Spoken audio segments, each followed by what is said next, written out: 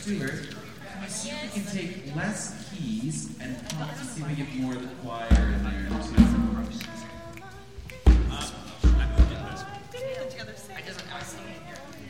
That's how we sing. Yeah, I mean, and then we don't sing you can't. No, it didn't. I didn't, but I think that's what happened. Ron, were we singing it? Or is that a version? Is that a version?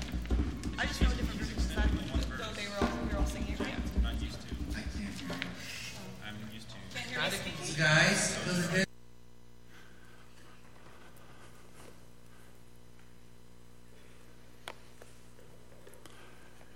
You may have noticed that all kinds of things have been happening around here over this past weekend, all kinds of celebrations. We've had birthday celebrations as Dr. Magnus marks number 75, and we were all there to celebrate with him. We were able to celebrate with Stetson this morning at his dedication. You may have already noted that on Friday evening there was the big Maritime concert at the Landing, and boys, I tell you, it just kind of sends you back to where you used to come from, you know. And there's a lot of singing, and there's some dancing, and some fiddling, and all these from CFAers, come from awayers. So they did pretty good, I thought, except for one thing. They didn't sing Eyes of Eyes of Bills of Boats. So I'm kind of thinking that maybe next year we'll be doing some of the same. Okay, that's good. Well, we all know that not all of life is a party. There are times when we definitely suffer, and we struggle in the midst of that as to how we can continue our faithful following of Jesus through tear-stained eyes. And throughout this Lenten period, we have been looking at the kiss of Jesus, suffering in the lives of Christians. And this morning, we're going to take a look at another text that helps us when we have been betrayed by a friend. And these are important, these are heartfelt words written for us by King David. So I would invite you to stand with me as we hear from the Lord through the pen of David. Psalm 55. Psalm 55. Give ear to my prayer, O God, and hide not yourself from my plea for mercy. Attend to me and answer me. I am restless in my complaint, and I moan because of the noise of the enemy, because of the oppression of the wicked. For they drop trouble upon me, and in anger they bear a grudge against me. My heart is in anguish within me. The terrors of death have fallen upon me. Fear and trembling come upon me, and horror overwhelms me. And I say, oh, that I had wings like a dove. I would fly away and be at rest. Yes, I would wander far away. I would lodge in the wilderness. I would hurry to find a shelter from the raging wind and tempest. Destroy, O Lord, divide their tongues, for I see violence and strife in the city. Day and night they go around it on its walls, and iniquity and trouble are within it. Ruin is in its midst. Oppression and fraud do not depart from its marketplace. For it is not an enemy who taunts me. Then I could bear it. It is not an adversary who deals insolently with me. Then I could hide from him. But it is you, a man, my equal, my companion, my familiar friend. We used to take sweet counsel together. Within God's house we walked in the throng. Let death steal over them. Let them go down to Sheol alive, for evil is in their dwelling place and in their heart. But I call to God, and the Lord will save me. Evening and morning and at noon, I utter my complaint and moan, and he hears my voice. He redeems my soul in safety from the battle that I wage. For many are arrayed against me. God will give ear and humble them. He who is enthroned from of old, because they do not change and do not fear God. My companion stretched out his hand against his friends. He violated his covenant. His speech was smooth as butter, yet war was in his heart. His words were softer than oil, yet they were drawn swords. Cast your burden on the Lord, and he will sustain you. He will never permit the righteous to be moved.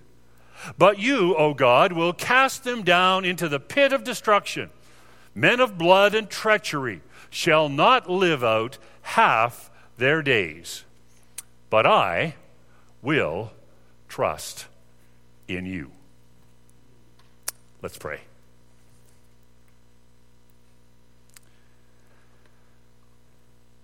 Lord, we praise you for your faithfulness to us when we have all felt what it's like to be betrayed in some way. This urge that we have to think of ourselves rather than others is in every one of us. We've felt it sting, and we have stung others in return. We pray that you will show us how we can be wronged without being wrong in return. Show us your way, O Lord. And may the words of my mouth and the meditations of all our hearts be pleasing in your sight, O Lord, our rock and our Redeemer. Amen. Please take a seat. Well, their pictures are all up there, mounted on the wall in the hall, the betrayer's hall of shame. You can see there's Brutus and his treachery against Julius Caesar, A2, Brute. You can also see Benedict Arnold from the Revolutionary War. You can see Vidkun Quisling from the Second World War, and of course, right up there in a prominent place, you see the picture of Judas Iscariot. All these guys are despised because they represent what is the ugliest part within ourselves, within all of us. The fact that we, at a moment's provocation, will turn our backs on our closest friends and stab them in the back, and in Brutus's case, literally stab them in the back for our own gain. All of us have this special loathing for these betrayers and these traitors, because all of us, at some point and to some degree, have felt what it's like to be betrayed. Maybe it was by a good friend. Maybe it was by a former girlfriend or boyfriend. Maybe a business partner, colleague, family member, or maybe even a spouse.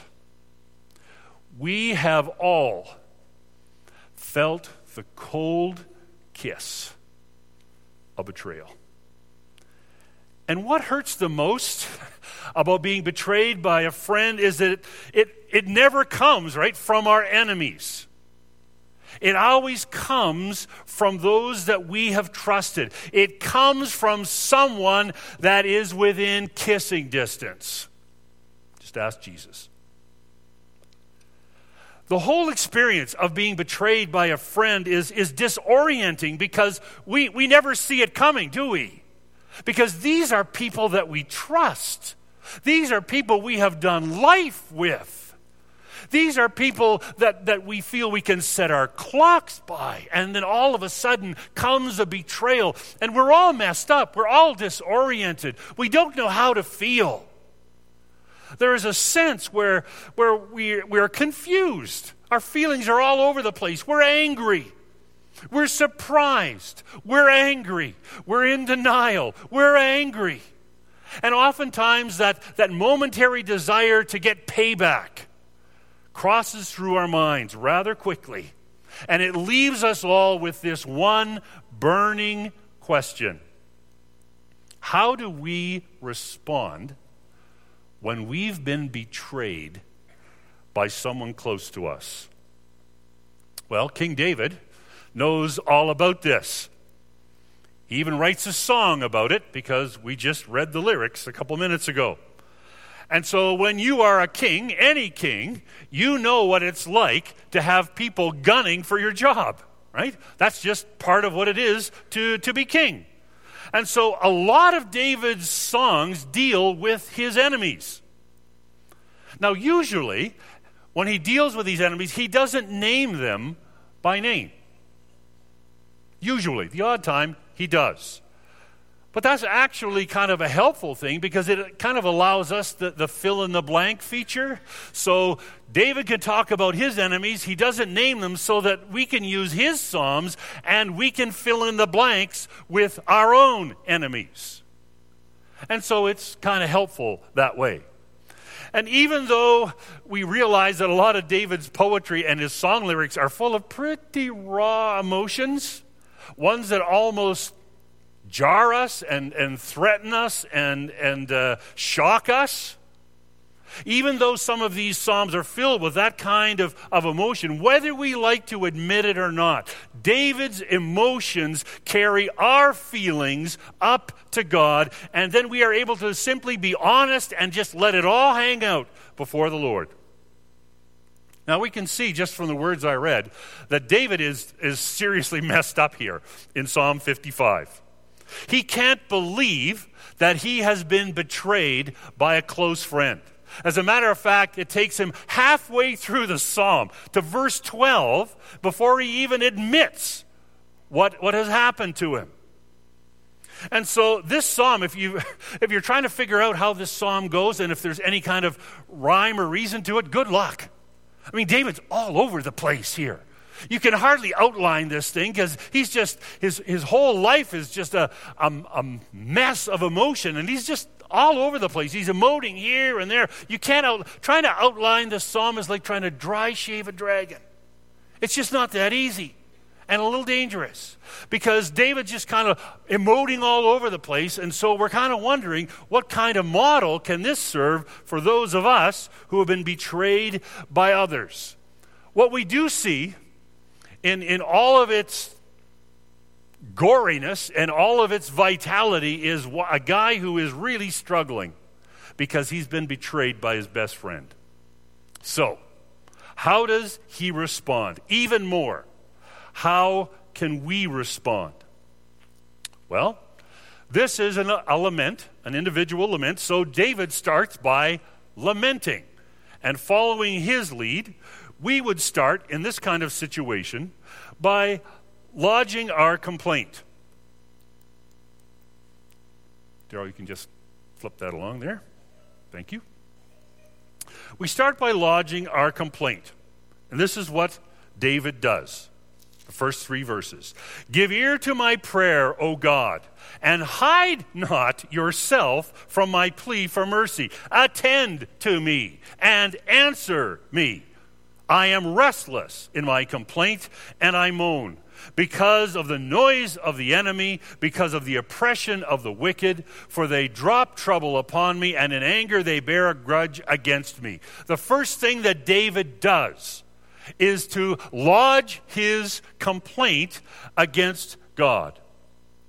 Now, I'm not sure that those of us today would feel the same level of comfort of going to God with this same kind of emotion. I mean, when you read what David is saying, he's just saying, like, listen up.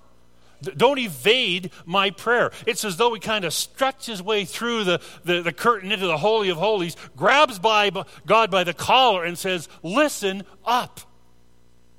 I'm not sure how many of us feel the same kind of level of comfort with approaching God that way. I don't know how many of us have that kind of chutzpah to go up before God and just kind of demand that God listen to what's happening to me. But that's what David does.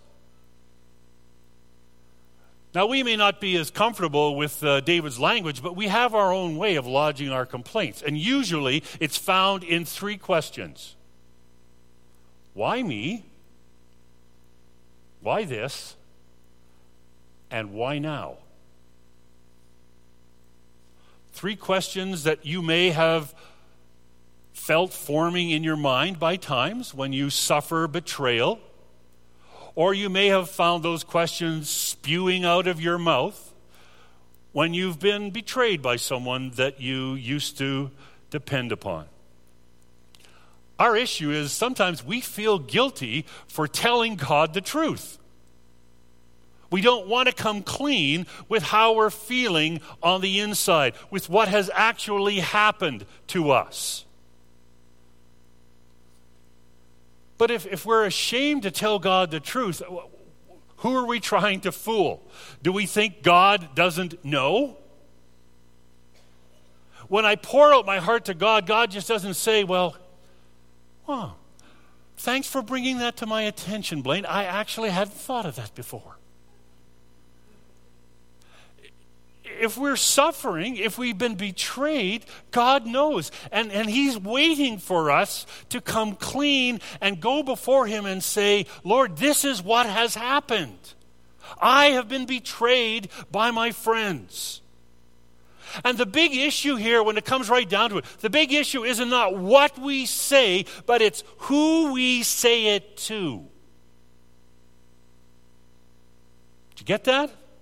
It's not so much an issue of the actual words that we say when we lodge our complaint. God can take pretty much anything we throw at Him. It's not so much the what, it's the who we say it to.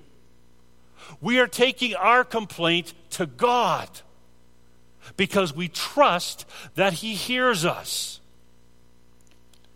And when we take our complaint to God, what we're doing is we're not taking the matters into our own hands. We're trusting God to care for what has happened in our particular situation. Because if we act on our normal impulse, if we don't take it to God and we assume that we're in charge of taking care of this betrayer, here's what happens. We say, okay, this guy stabbed me in the back, so I'm going to go and I'm going to buy a rocket launcher and I'm going to shoot him in the face. See, it escalates. The moment we take retaliation into our own hands, we have forgotten that that is not a valid option. That is not a response to those who have betrayed us, no matter how bad we feel, and no matter how serious their infraction against us.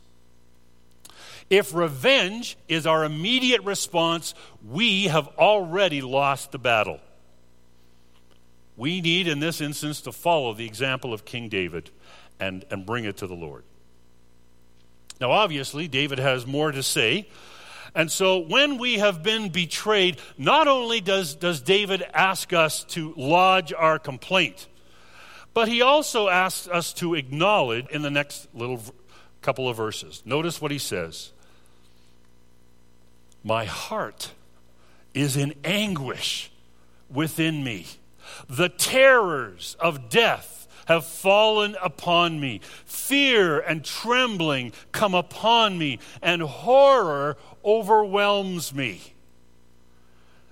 Now again, this language seems, just a little over the top for some of us, especially Canadians. We're a little tight-lipped. And to have David just kind of emote all over the place, kind of vent his spleen all over the place, saying, oh yeah, there goes King David. He's such a drama king. And we're kind of wondering, is this the kind of language we should use? Well, even though it seems a little bit over the top for us, we don't understand David's situation because we're not actual kings where their enemies actually are seeking the lives of their enemies. So when King David is betrayed, it usually means that his life is in danger. And so he's going to use some pretty volatile and raw language here. But if we can't identify with the level of rawness and pure visceral content, at least we can identify with the depth of pain here. When we've been betrayed, by someone who has been close to us, it feels like our whole world collapses in on us. It feels like we're going to suffocate. We've depended on this person, and they've hurt us. They've really hurt us because they know how to hurt us. And there is nothing more painful than having a close friend turn on you. And so what we do is we follow what King David is doing. We lodge our complaint because we need to tell God that something is wrong. But when we acknowledge our pain, we go from saying something's wrong to telling God how we feel about it. Our response to what has happened. And there's nothing wrong with that. That's actually a healthy response. If we try to bottle it up inside of ourselves, that is just going to lead to an explosion sometime down the line, and it'll happen, and people are kind of wondering, okay, what's all that about? So after we've lodged our complaint, we acknowledge the pain that is brought to us.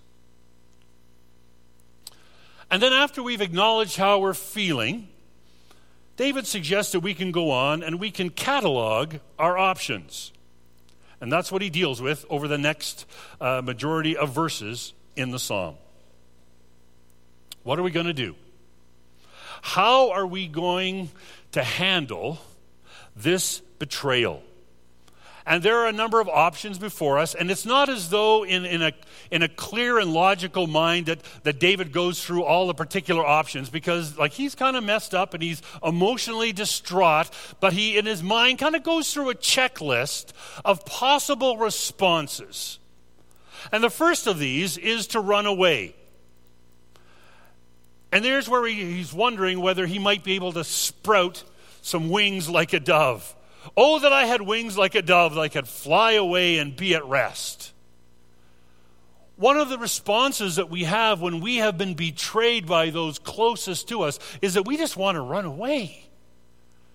It's such a terrible thing to contemplate that we don't want to hang around. We just want to take off someplace away from the devastation that has been brought by this betrayal.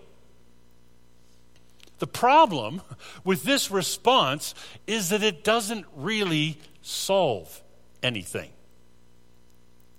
You may run away from the difficulty, but when you come back, if you come back, nothing's changed. That person is still a betrayer. And so the avoidance option, the denial option, is tempting, but is ultimately unfulfilling.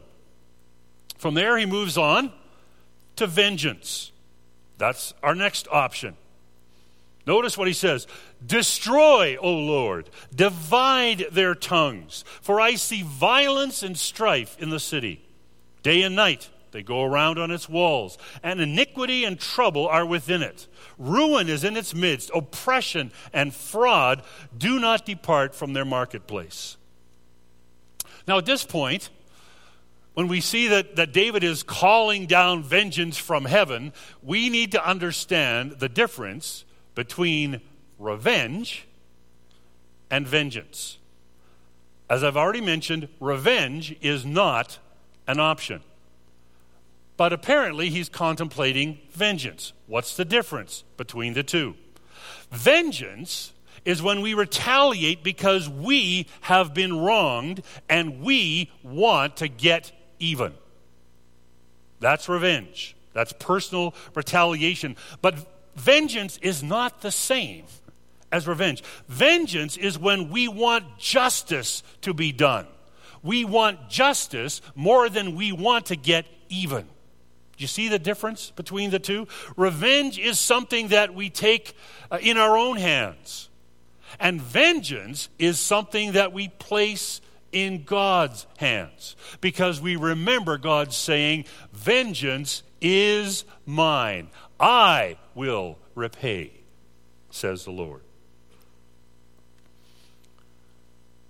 So damage has been done. There is injustice. There is oppression. There is fraud. There are issues that need to be dealt with here. These enemies are wreaking havoc in the city. They're violent and oppressive. They're holding the whole city hostage with their evil. And this needs to be addressed. And so this is why David goes to God. He isn't looking for personal revenge against his friend. He's looking to God for divine vengeance.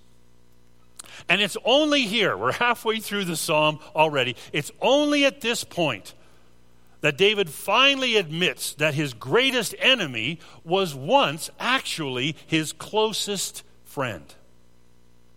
And at this point, he ends up interrupting himself, basically, and goes off on this bunny trail about this guy who used to be his BFF.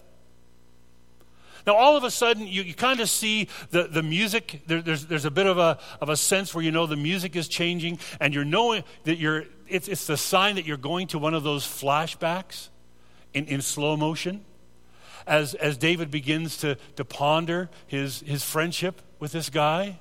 And you can see the slow motion, and you see two young guys in their chariots with their hair flowing back in the wind, and they're racing to the Hebron 7-Eleven on a Slurpee run, and they're laughing and enjoying one another's company, and they're there together in worship, nudging each other and laughing because the priest spits so much when he preaches.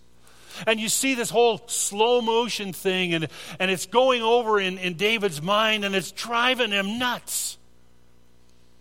When you've been betrayed, have you ever had one of those episodes? When you think back of the good old days when you were still friends with this betrayer? It just makes it worse. Because you're rehearsing all this stuff and you wonder, how could someone this close to me be this nasty? And then David's mind, because it's wobbling all over the place, he kind of goes on this bunny trail. He's back to vengeance again. And he's there where he left off. And he's seeking vengeance for this injustice. And notice what he says. He's asking God that death might sneak up on these guys.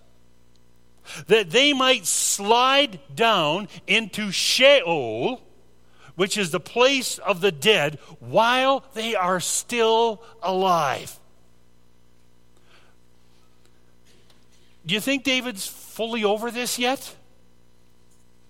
Doesn't sound like it, does it? But the important thing is, as raw as his feelings are, he's still asking God to take care of this. And he's not doing it himself. Man, he is upset. He wants this guy gone. And he's not above doing this sort of stuff himself. We've heard rumors about King David, have we not? He could do this if he wants to, but he chooses not to. And he's not just going up to God in heaven and hiring some kind of heavenly hitman to say, okay, waste this guy.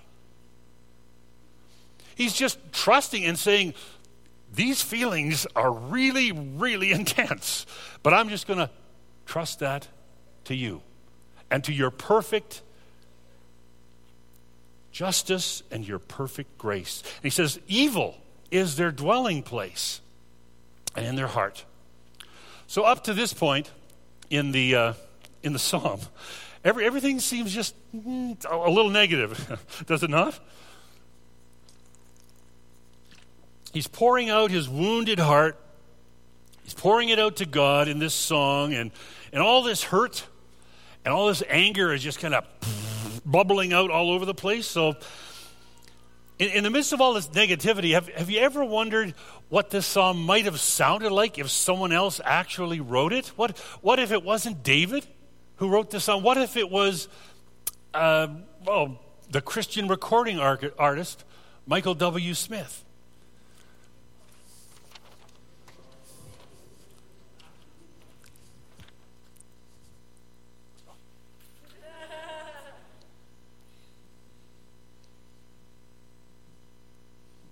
Don't worry, it's not on. I can't play it anyway. It's a little song I wrote many years ago. It's called Friends Aren't Friends Forever. pulling out the knife you've planted right between my vertebrae. Don't try to make those dumb excuses, 'cause I can't believe a single word you say. But I'll watch you close as always to see a betrayer at work.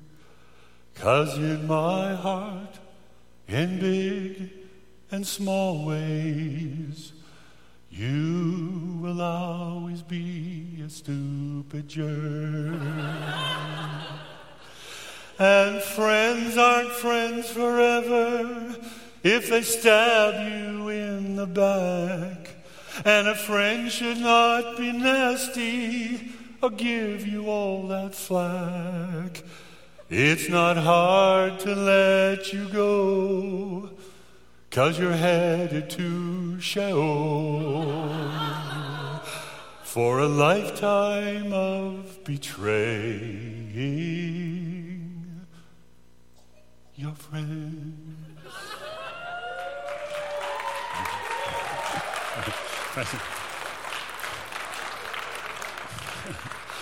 Thankfully, David didn't leave it there.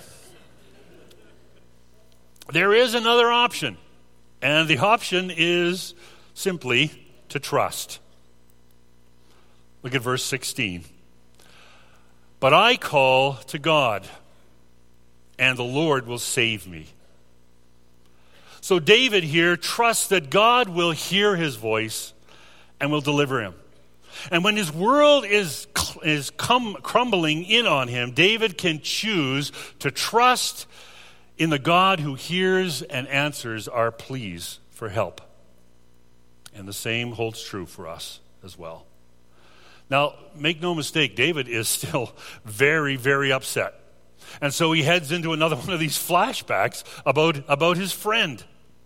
He can't get over the pain of this betrayal. This friend has betrayed the covenant with him and his friends, the bond that they shared together. His words are as smooth as butter and as soft as oil, but they're meant to destroy. And all of this is still very raw for David, as it is often for us as well. And sometimes we just have a hard time letting go. Now, the strange thing about this psalm is that we get right up to the last two verses of the psalm before we know what David actually chooses to do. Among his options, he's rehearsed them, and we don't really find out which one he chooses until the last couple of verses. And here's where David says that he's going to cast his burden on the Lord. He's going to trust in God. He's going to leave it in God's hands. So it's been a rather long and torturous journey through the psalm, but we finally come to its end. David is going to trust God, even though he thinks his betrayer should die for all his sins, because they are many. So we ask ourselves, is this the best we can expect when we have been betrayed? That we can trust God to work this out, but hope that God brings about massive amounts of judgment on the one who has betrayed us. Is this it? Well, maybe not. Because as followers of Jesus, we can remember the words of Jesus calling us to forgive those who've sinned against us. Jesus calls us to love our enemies, not wish for their demise. Jesus tells us that we are his friend, and he is our friend, and that he will not betray us or leave us or forsake us. So obviously there needs to be something a little more than David was able to supply in his day and in his age. This psalm isn't trying to get us to ask the question, WWDD, what would David do? What we're trying to say is, what in this instance pleases Jesus? And we know that Jesus has called us to go beyond retaliation, to go even beyond desiring that this person pay for the evil and the betrayal that they have done to us. Jesus calls us to this kind of superhuman response because he has felt all of this before we have experienced it ourselves. Jesus knows the sting of betrayal. His cheek felt the icy wound of Judas's kiss. He's been there. He knows how it feels. And he willingly died for everyone who would and will betray a friend. And that includes all of us. So as followers of Jesus, our main concern here, as it turns out, is not with the kiss of Judas. It's not with our betrayal or our betrayer. Our main concern is the kiss of Jesus, where Jesus promises to be with us in this kind of suffering as well as all other kinds of suffering. The kiss of Jesus is the promise that even our deepest suffering is redeemed through the cross. The kiss of Jesus means that we can forgive those who have betrayed us because we have been forgiven ourselves. And we can love those who are our enemies and our betrayers because we have been loved. And so the intense suffering that comes from having been betrayed by a friend can only be dealt with as we realize it's not so much the kiss of the betrayer, but it's in the pledge of our friend Jesus to walk with us through it. Now we're going to conclude our service this morning by partaking in communion. And Jesus also said that if you're on your way to worship and you realize you've got an issue with a brother, you solve that before you go to worship. And so in this psalm, we have the invitation to take inventory on ourselves. Have we been wronged? Or are we one of those friends who have betrayed another? And if that's the issue, Jesus would beg us to deal with that before you gather around a table that celebrates our unity and our oneness. And it's okay to ponder, and it's okay if you find that there is an issue here that you abstain just from this occasion until you make it right. But what this invitation offers to each of us is the sense that we are here to remember our friend who will never betray us, who himself was betrayed into the hands of sinful men, so that we can come around in a full and clean conscience to celebrate the sacrifice of Christ, the presence of Christ within us, so that we might forgive those who have sinned against us and love those who despise us. And that's the meaning of this simple meal that we will use as we conclude this morning. I would invite the servers to come forward.